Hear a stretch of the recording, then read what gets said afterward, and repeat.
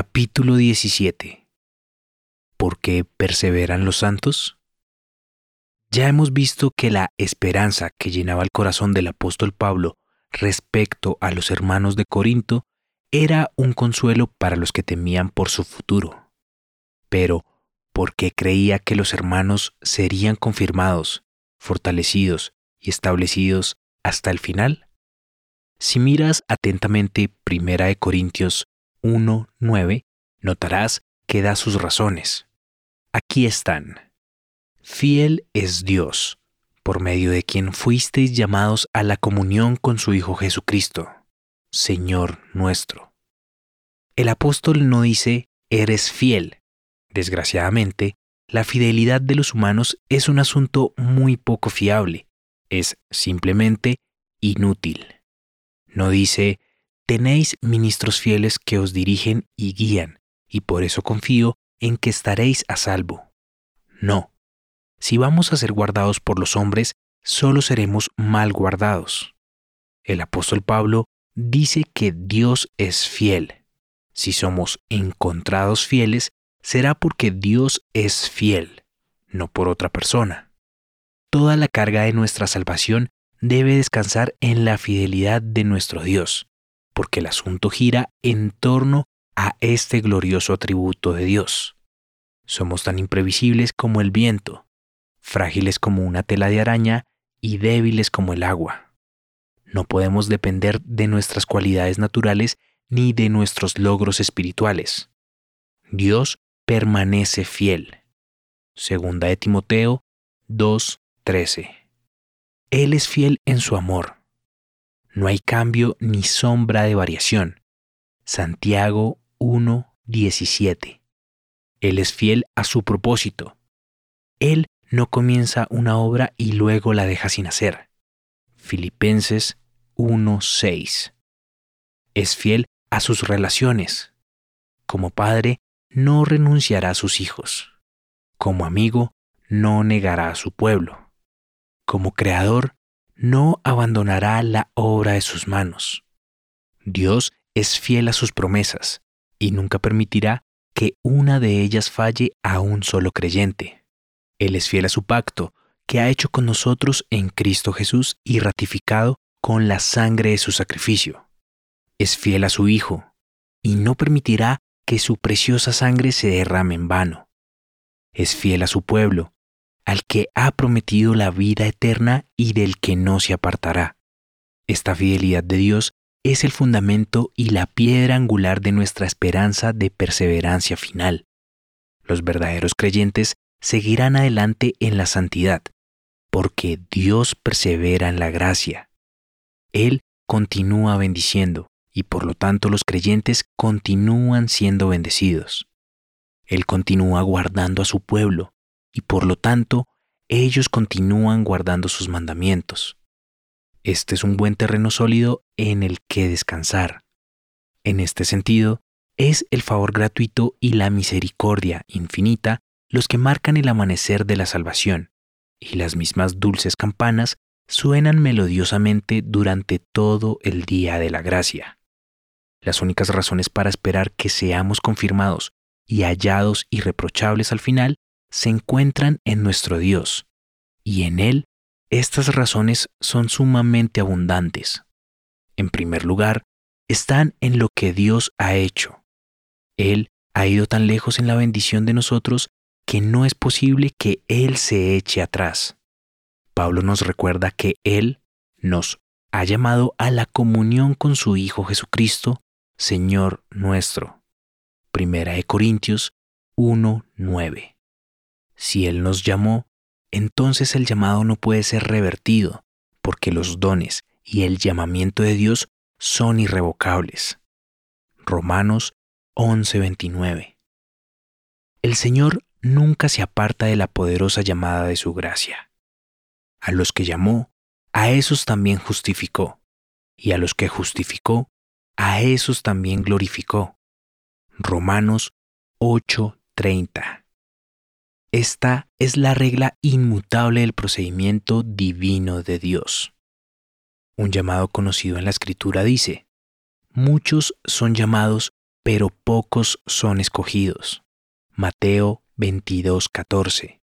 Pero de lo que estamos hablando ahora es de otra cosa, otro tipo de llamado que promete un amor especial y requiere la posesión de aquello a lo que somos llamados.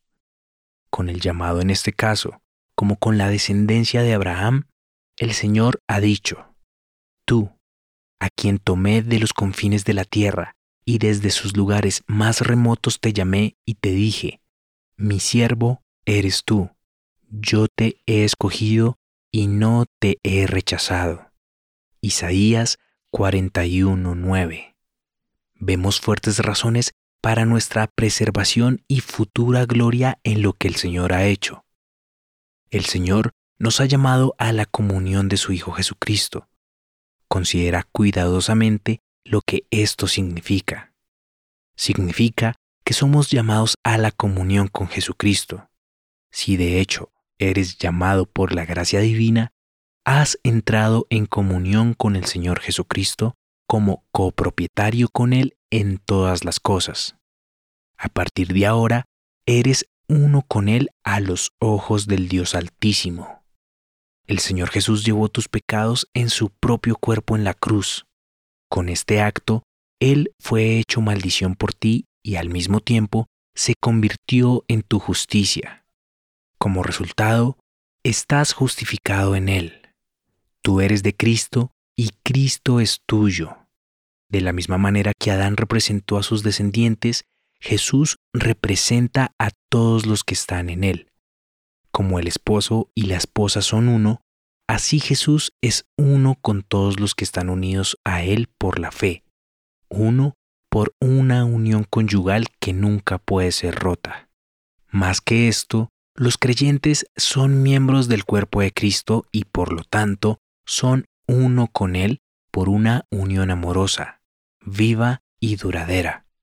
Dios nos ha llamado a esta unión, a esta comunión, a esta asociación y por este mismo hecho nos ha dado la señal y la prenda de que seremos confirmados hasta el final. Si fuéramos considerados aparte de Cristo, seríamos pobres individuos perecederos que pronto serían llevados a la destrucción eterna. Pero cuando somos uno con Jesús, somos hechos partícipes de su naturaleza y dotados de su vida inmortal. Nuestro destino está ligado al de nuestro Señor, y como es imposible que Él pueda ser destruido, no es posible que perezcamos.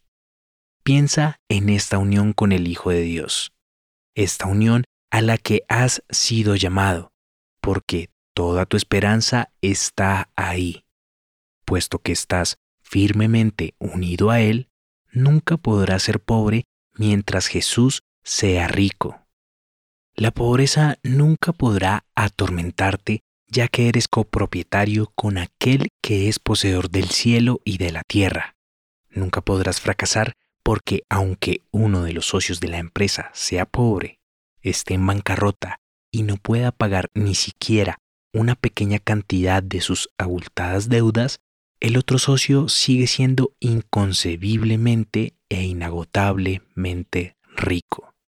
En una sociedad así, te elevas por encima de la infelicidad de los tiempos, de los cambios del futuro y de la conmoción del fin de todas las cosas.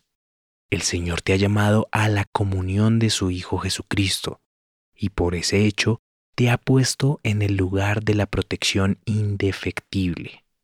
Si eres realmente un creyente, eres uno con Jesús y por lo tanto estás seguro. ¿Ves la verdad en esto? Debes ser confirmado como suyo hasta el final, hasta el día en que te encuentres con Él, si realmente has sido hecho uno con Jesús por el acto irrevocable de Dios. Entonces tú, el pecador creyente, estás en el mismo barco con Jesús, y a menos que Jesús se hunda, el creyente nunca se ahogará. Jesús ha llevado a sus redimidos a una relación tal consigo mismo que primero debe ser golpeado, vencido y deshonrado para que el más pequeño de sus comprados no sea herido. Su nombre está a la cabeza de la sociedad y hasta que pueda ser deshonrado, estamos seguros contra todo temor de fracaso. Como resultado, podemos avanzar con gran confianza hacia el futuro desconocido, porque estamos vinculados eternamente con Jesús. Si la gente del mundo pregunta, ¿quién es esta que sube del desierto recostada sobre su amado? Cantar de los Cantares 8:5. Confesaremos con alegría que nos apoyamos en Jesús y que tenemos la intención de apoyarnos en Él cada vez más. Nuestro Dios fiel es un pozo de delicias que siempre fluye y nuestra comunión con el Hijo de Dios es un río lleno de alegría. Sabiendo estas cosas gloriosas, no podemos desanimarnos. No, más bien lloramos con el apóstol. ¿Quién nos separará del amor de Cristo? Romanos 8:35.